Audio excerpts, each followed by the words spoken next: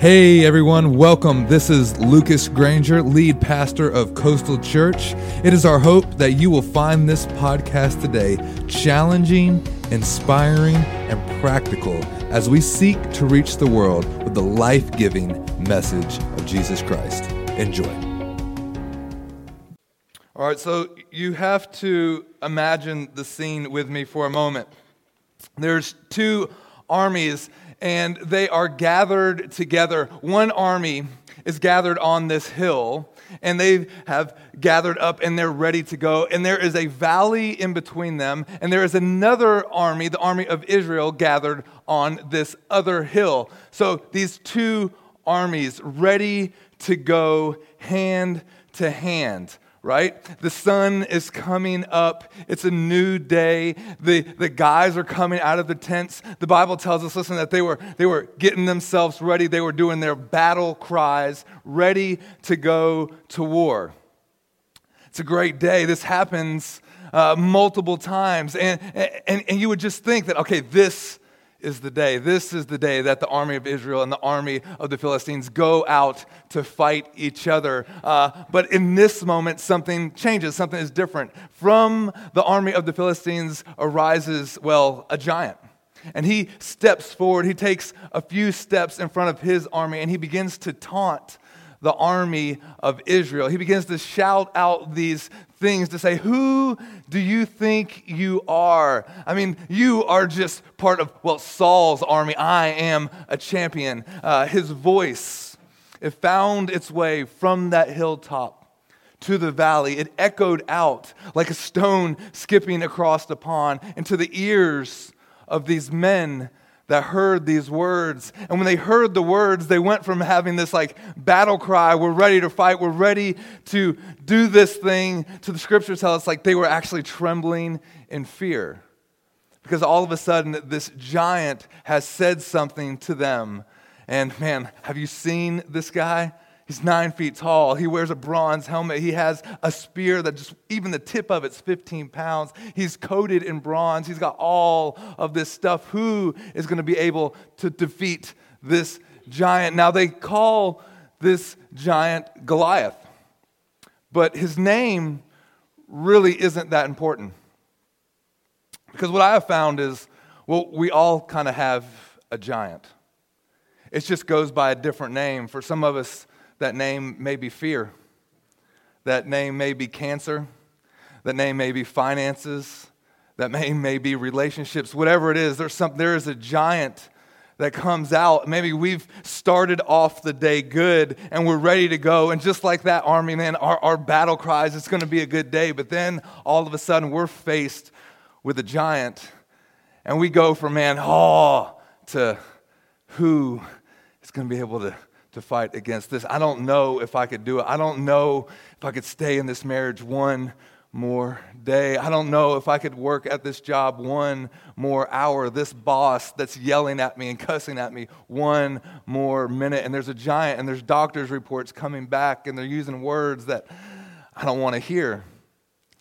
And it's just kind of, man, you go from being on top of the world to how are we going to do this thing? And so this happens.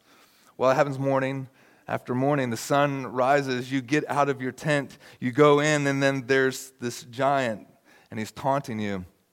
But then this day something changes. There's this young man that comes, and he's coming at the exact time in which the giant is giving his speech, and he hears the words. But whenever he hears the words, he doesn't hear them like everyone else hears them.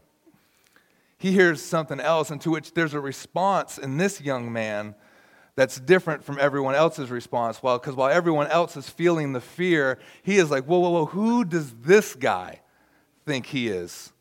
I know everybody's looking around, and he's saying, who do we think we are? But the truth is, it needs to be flipped on him, because who does he think he is that he would defy the armies of the living God? Now, there's a big change in here, because David puts out this thing that, he's not defying the army of Saul, because that's what Goliath says. Listen, y'all are Saul's army. In which David's like, no, this isn't about Saul's army. It's not even about the future, it'll be my army one day. This is God's army. So who does this guy think he is? And then he says these words that just ring out. Is there not a cause? Is there not a cause? You could just imagine the moment, the passion in his voice, the confidence that this young man brings to the army, saying the words that everyone else wishes they could say but doesn't have the confidence to say. And David does it. And again, it's funny because we call him David, but I think later on we'll find that his name really isn't important either. But he says these things. He says these words. Now what's funny is we'll come to know David later as this incredible psalmist. He's an accomplished musician. He'll later play the harp for the king when he's in a bad mood. He'll have found that he's mastered his art out in the field amongst the sheep, where no one could hear him playing except for Jesus. And he would play his instrument. He got to where the point came to where the king asked, listen, you need someone to play some music for you when you get in a bad mood. And to which Saul's like, all right, go find me a skilled musician. And the person that they find is this guy. They find David because, listen, somebody has heard word that, man, this dude can play the guitar. Go find me Randy, right? That's what's going on in this moment. And so David takes, and here's the incredible thing about David, is he will later on author what we call these Psalms. For the most part, a good portion of the Psalms, he authors them. But a lot of these Psalms started out as well simply prayers. It was prayers that a man was praying to his God. And a prayer turned into a song. And then that song, well, there's certain songs that just go beyond songs. There's a song that we could turn on the radio and like, man, that was a good song. And then there's a song that we turn on the radio, and it's not just this is a song. This is actually the heartbeat of a nation. This is the song of a generation. This is the song of an entire people group that whenever these words come out through the airwaves and they hit our ears, they penetrate more than just our ears, they fill our hearts. Because there's something about this song. There's something about when Fleetwood Mac takes the stage for all you 70s people that you were like, this is my jam. You remember, just like the white-winged dove sings the song, for the longest time, I thought that song said, for the one-winged dove. I was like, what does a one-winged dove sing in a song? It took me a while. But it was just the song of a nation. Now here's what's crazy, is David has these prayers that turn into these songs, that turns into the songs of a people, which again turn into what? The prayers of a people. Do you see the pattern from this prayer to the song to the song to this prayer? This full circle of like David just saying like, God, I'm pouring out my heart to you. And I love the Psalms because this is the place where you go for this absolute brutal honesty of just, God, if you'll just kill my enemies today, that'd be great. Like, I just love it. I love that his heart is just there to see and just pour out. And by the end of the Psalms, you'll see that there's this shift from David going of just like, just kill these dudes to like, God, I just trust in you. And like, it's just something about his heart being poured out, put to music, put to paper, which turns into a song, which turns into the cry of a nation, which again, and it's not about David's name being great. It's about the Lord's name being great. And so when David walks on that battlefield today, he's like, no, something's going to change here. Something's going to happen. And the thing that's going to change isn't going to be for my glory. It's going to be for the glory of God.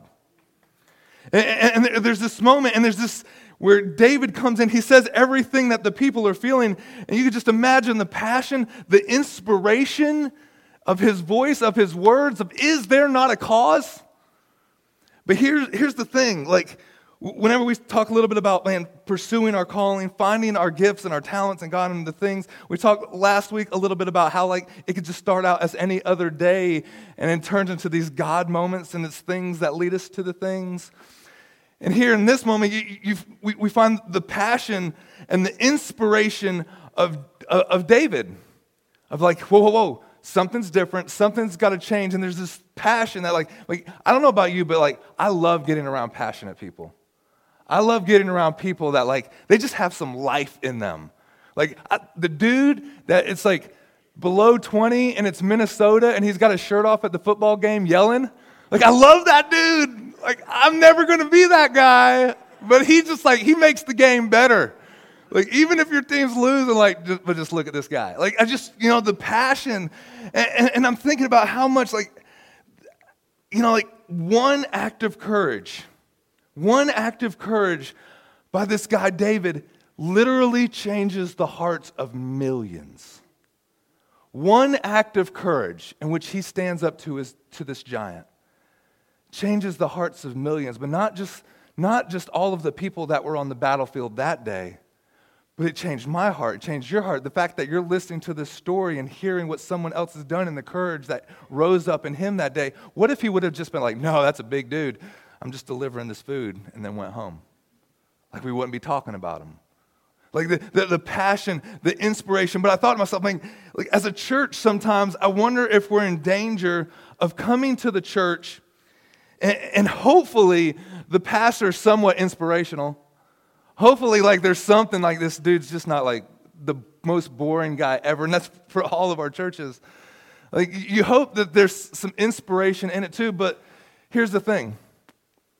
If our inspiration doesn't lead to perspiration, we're only fooling ourselves.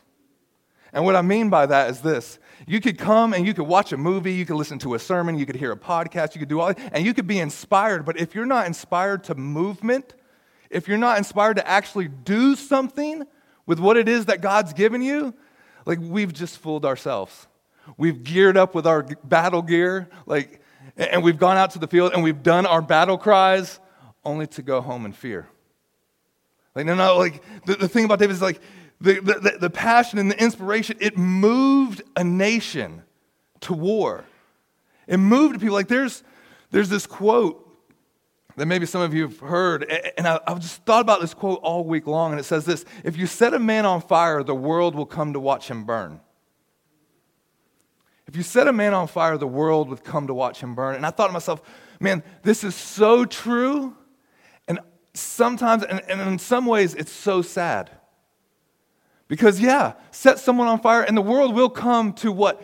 Just watch him burn. And that's not what Christianity is about. It's not about that you would just come and watch. It's that you would be able to join in with what Jesus is doing. That it's not about we just come and we watch. And wasn't that a great Sunday? Like, wasn't that a great day yesterday where we got to serve all of these people in 2000? Like, no. The great thing is that we joined in with what God was already doing. Like, God is already at work in the lives of all of these people. All of these ones that are far from Christ, that we're doing our best to reach. And, like, God is already at work in their lives. And we're simply just trying to, like, God, I just want to get on board with what you're doing. I just want to get into your pattern, your flow. And so, like, how can I be a part of that, Jesus? And it's one thing just to, like, be inspired by it, but God, we've got to do something about it. I remember being in Bible college, and the speaker came in that day, and this guy was he was out of Detroit, and he was awesome. I mean, he had the whole place. I mean, it was like white handkerchiefs flying. I mean, it was just like, yeah. I mean, he had everybody. I mean, amen. You were amening stuff you didn't even need to be amening. And, like, we were pumped up. And me and my buddy Jeff, we were roommates. Or actually, he was across the hall from me, but we were really good friends. And me and my buddy Jeff, we're listening to this message that he gives. And afterwards, we're like, man, I don't know. We got to do something with this. He's talking about evangelism. We're like, we've got to tell somebody about Jesus. And we're like, all right, let's do it. And we're in Dallas, and we're in South Dallas at the time. We're like, all right, let's go to downtown. Let's go, and we're going to go just tell people about Jesus on the streets. We're going to be old school Kirk Cameron. We're just going to do it. And we're pumped up. We get in the car. But there's about 45 minutes of, like, downtime between the time that the dude pumped us up and the time we actually got on the streets. And how, all of that inspiration left in about 45 minutes. All of the, yeah, we're going to win the world for Christ. And all of a sudden, we're standing there, and it's just two of us. There's not thousands of us. There's two of us sitting on the streets, and we're just like, you want to go first? But there was this moment where we thought to ourselves, we're either just going to take what we learned and put it on the shelf, or we're going to move on this thing. And we did. Like Jeff started preaching, and I started just like talking to people that came up. And it was just this moment. And here's the thing, like, it was no life-changing thing for everybody. Like, nobody got saved. Nobody like, oh, here's my drugs, and, like, oh, and all of downtown Dallas came to, like, no, actually, things went really bad. But actually, we did change the world because something changed inside of us that night. Something changed because we said, we're not just going to be hearers of the word, we're going to be doers of the word. And even if we fail at it this time, we're going to try again. And because there was this giant in our life, and you know what? We're not going to let this giant's words speak louder than what we know the Lord is saying any longer. And so, like, we put some perspiration to our inspiration. Now, as a preacher, as a pastor, like, my favorite scripture, my favorite sermon, if you will, is Matthew 5, where Jesus preaches this Sermon on the Mountain. And I actually have this thing where I save all of my notes through all the years, and I can put in keywords. And I've actually preached Matthew 5 more than I've ever preached on any other scripture in the entire Bible, just because I love this sermon that Jesus preaches. It's so incredible. I mean, just the beauty of the sermon, the wisdom of the sermon, everything that Jesus says, and it's just like, man, Jesus, I so wish that I could preach like that. I wish I had that kind of insight and that wisdom. Like, you totally change, like, you flip culture on its upside down. You say all of these things like, man, this sermon's powerful. Like, and there's this kind of thing, this thing amongst preachers where we'll say things like, man, just Jesus, we just want you to come and take control. And one of the reasons why we say that is because he's so much better than us. We're just like, Jesus, you need to preach this sermon because, like, if you were in the room, like, man, I've read your material. You're good.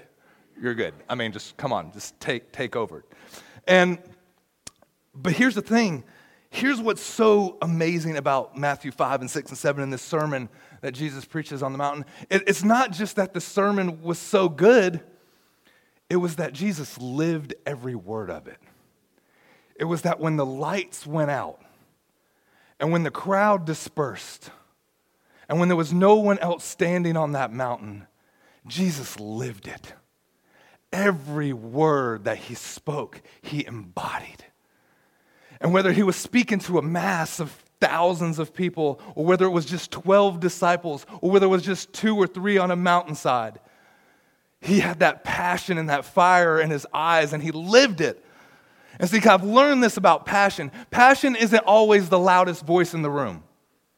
See, sometimes I think we confuse passion with charisma.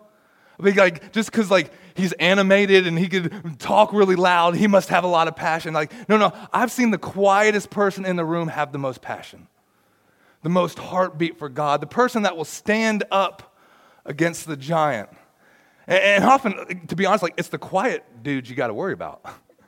It's the ones that, like, they're just, because, like, have you ever seen the quiet dude get mad? Oh, man, they just flip the chain. Like, it is like, whoa, something. My brother right here, drummer, like he said like 4 words to me his entire life. But I saw him get mad one time. I'm the one who made him mad. And like, whoa, bro, there goes some passion right there. But it is, we have this idea of like, man, passion, and it has to look this certain way. But in the scene where David walks up, David's just like, whoa. There's no battle cries, there's no war paint. He's not blue face painted like Braveheart or nothing like that. He's just like, who does this guy think he is? He had something different to say.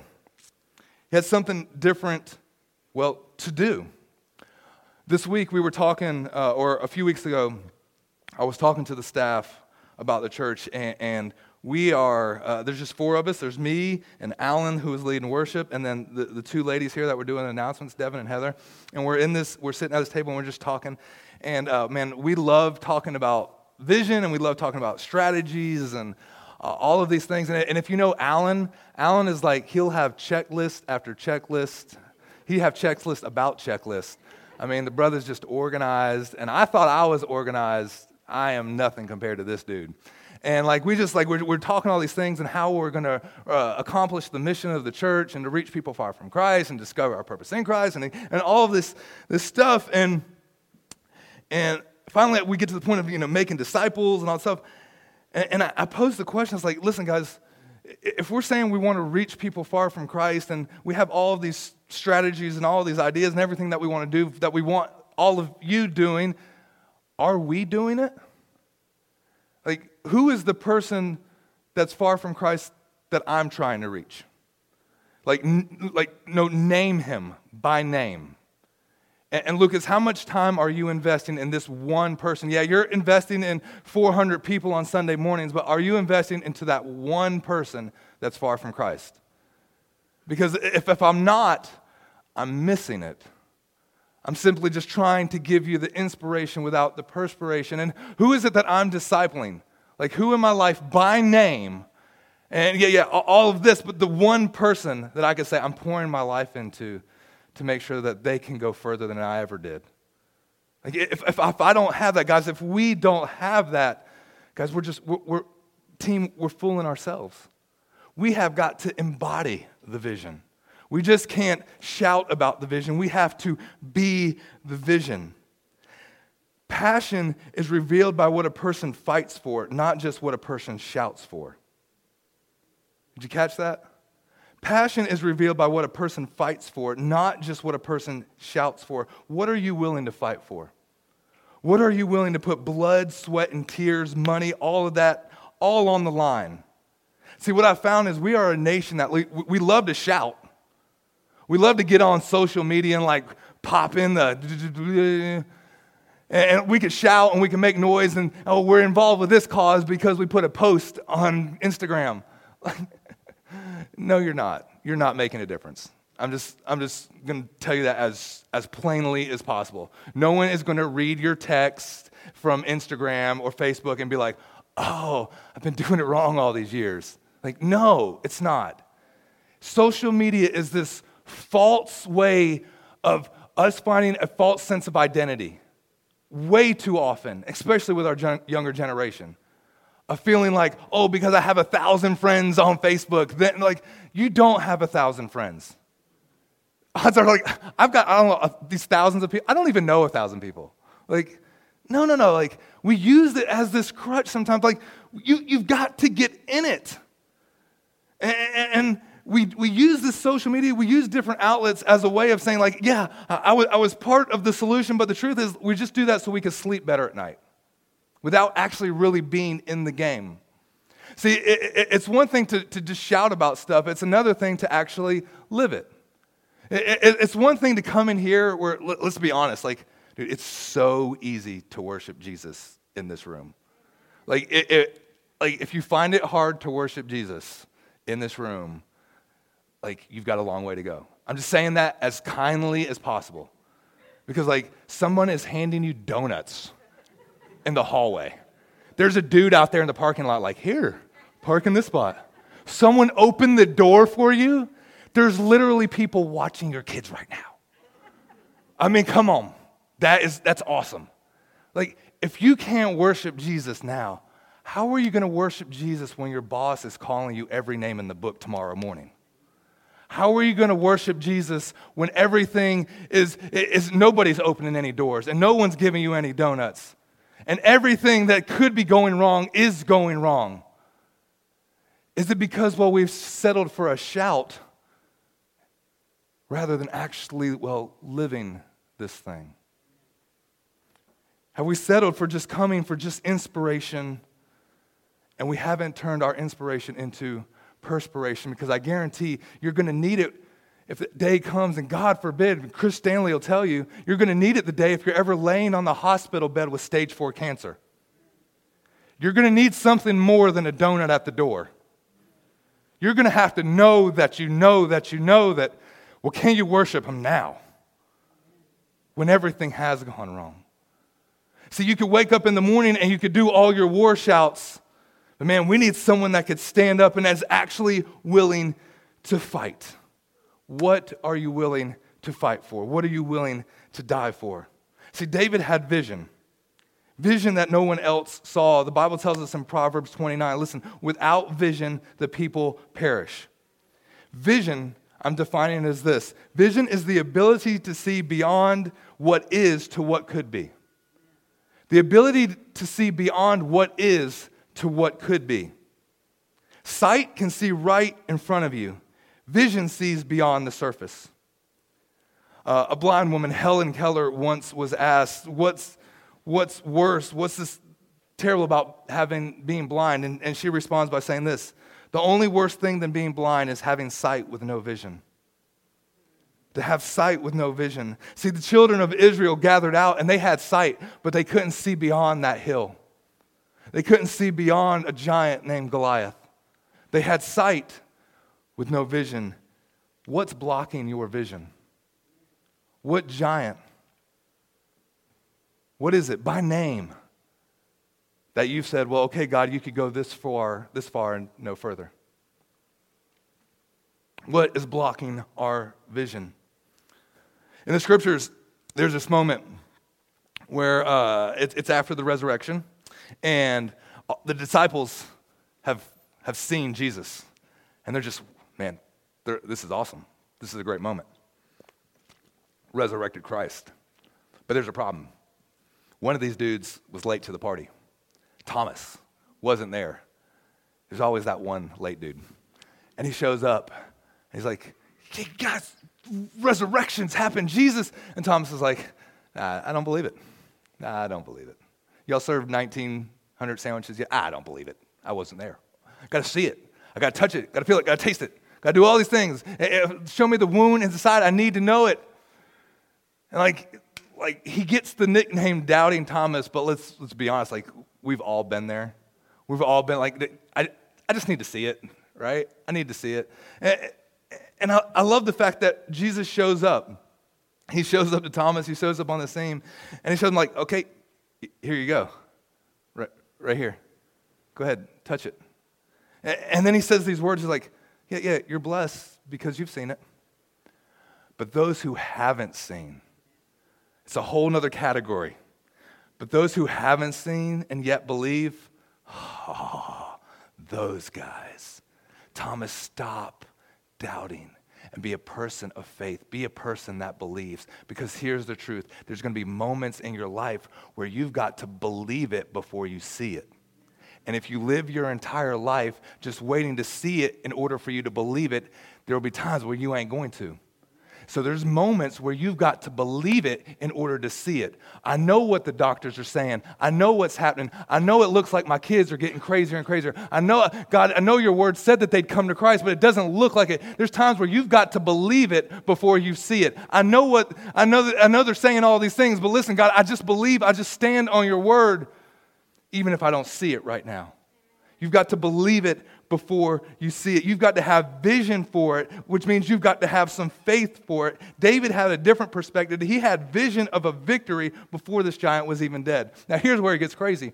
When he goes to fight this giant, when he goes to fight Goliath, Goliath again taunts him. He's like, dude, who is this? Y'all send out this little boy to me. I'm going to kill you. I'm going to feed your body to the birds. And to which David responds, hold on a second. I'm actually going to chop off your head and feed not only your body, but your men's bodies to the birds. You know what makes this so amazing? David didn't even have a sword. David's looking at this giant in the eyes and like, I'm going to chop off your head and I don't even got a sword. Dude, that's some faith. I'm going to take your sword from your hand and feed your body to the birds. I mean, dude, man, the confidence in this brother. I mean, I need some of this, David. I need some David in me. Come on. He had this relationship with Jesus. He had this relationship with his father that he just knew that, man, there is a God in Israel that is bigger than this giant. And I don't know about you, but like we as a church, we as a people, we need a revelation of Jesus. Because if we get a revelation of Jesus, all of the problems and all of the things that we're facing in life, all of a sudden, hold on, but this dude's bigger. But Jesus is bigger than this. I've got faith, but sometimes, listen, we've got to believe it before we see it. And it's this kind of thing of just like, what we'll find is the more we believe it, the more we see it, the more faith rises up, the more courage happens, but it happens in the lonely fields. It often doesn't happen just in the big groups. It happens in the moments we're just alone with God and no one else sees. And you have a choice. Am I going to be the person that everyone else believes that I am? Am I going to be the person that I portray to the world that I am? Or have I just been living this lie? Have I just been trying to have inspiration without perspiration? Have I just been trying to go on and really no vision at all, no passion at all, no faith at all? And I love it. I love that David comes on the scene and he's just like, something's going to change here. He had vision, he had passion, he had faith. You know what else he had? He had purpose. He had purpose. David looks at him and says, listen, the giant has taunted him. He says, listen, so that the world may know that there is a God in Israel. And everyone on this field, everyone will know that there is a God who rescues. Like, did you catch that? Wow. Like, David has a very crystal clear purpose of why he is there. The reason why I'm going to do what I'm about to do, the reason why I'm going to kill this giant isn't for my glory, isn't so that everyone can shout the praises of David. The reason why I'm getting ready to kill this giant isn't because there's all types of benefits involved with what David's about to do.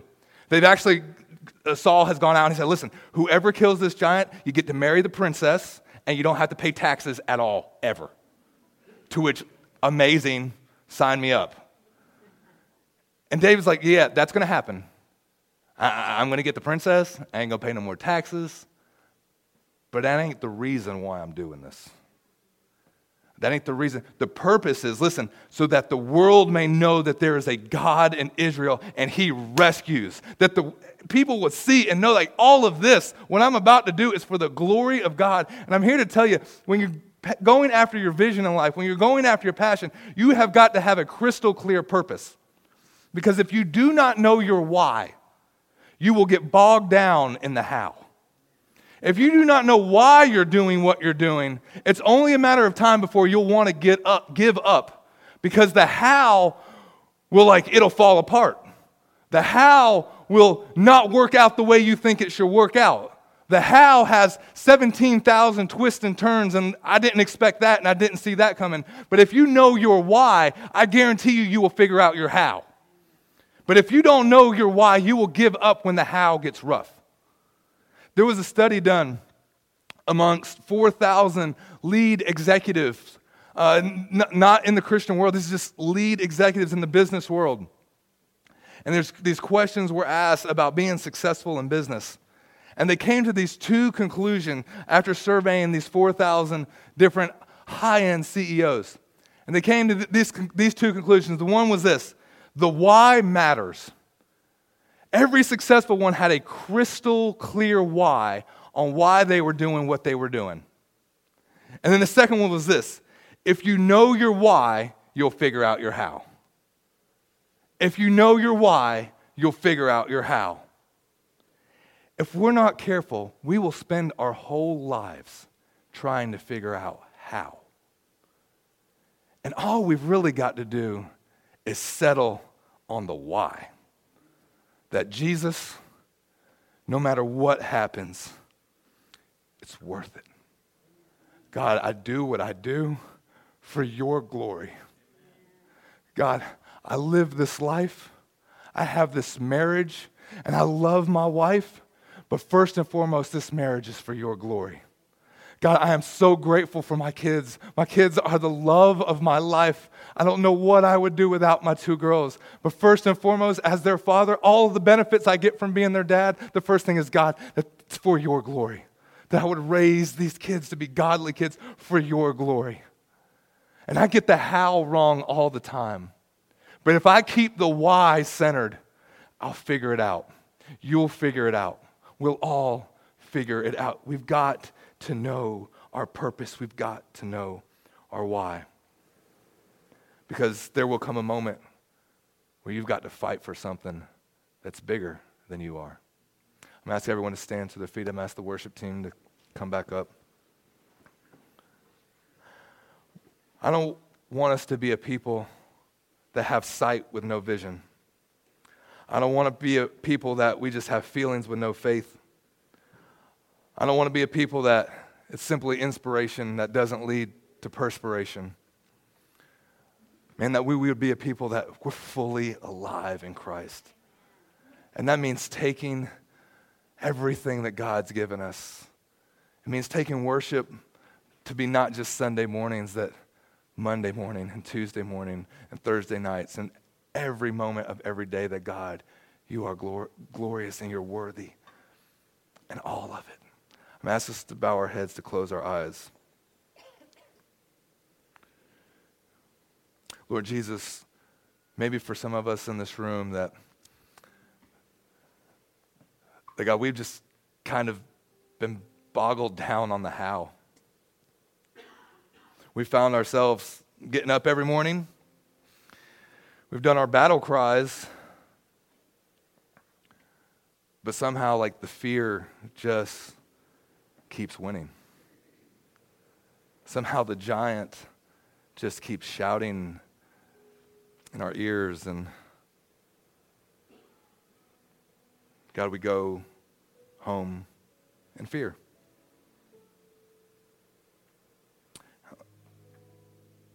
And Lord, we know we sang the songs that we know fear is a liar.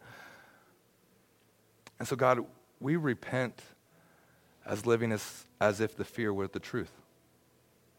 Because God, you are the way, the truth, and the life.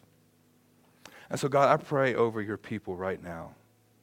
Lord, that every man, woman, and child, Lord, that we would be a people, that we fulfill our calling, that we live out our purpose, that our lives would not just be dictated by feelings or inspiration or lack thereof, but God, that we're living for something bigger, we're living for something more, we're made for something more.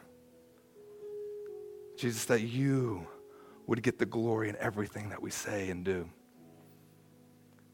And God, I just ask, even at this moment, you would quicken within our hearts, you would quicken within our souls of everyone in this room. That is, if there's anything that we've been neglecting, if there's anything that we've been just putting off in fear, any giants that we've made bigger than you, God, just bring them to our memory right now. Let us know what we need to do to conquer, to be a people of courage, of strength, of faith, of vision, of passion.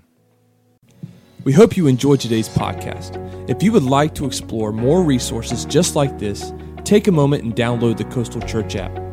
Also, if you would like to give financially to support the ministry here at Coastal, go to mycoastalchurch.com/giving. God bless and have a wonderful week.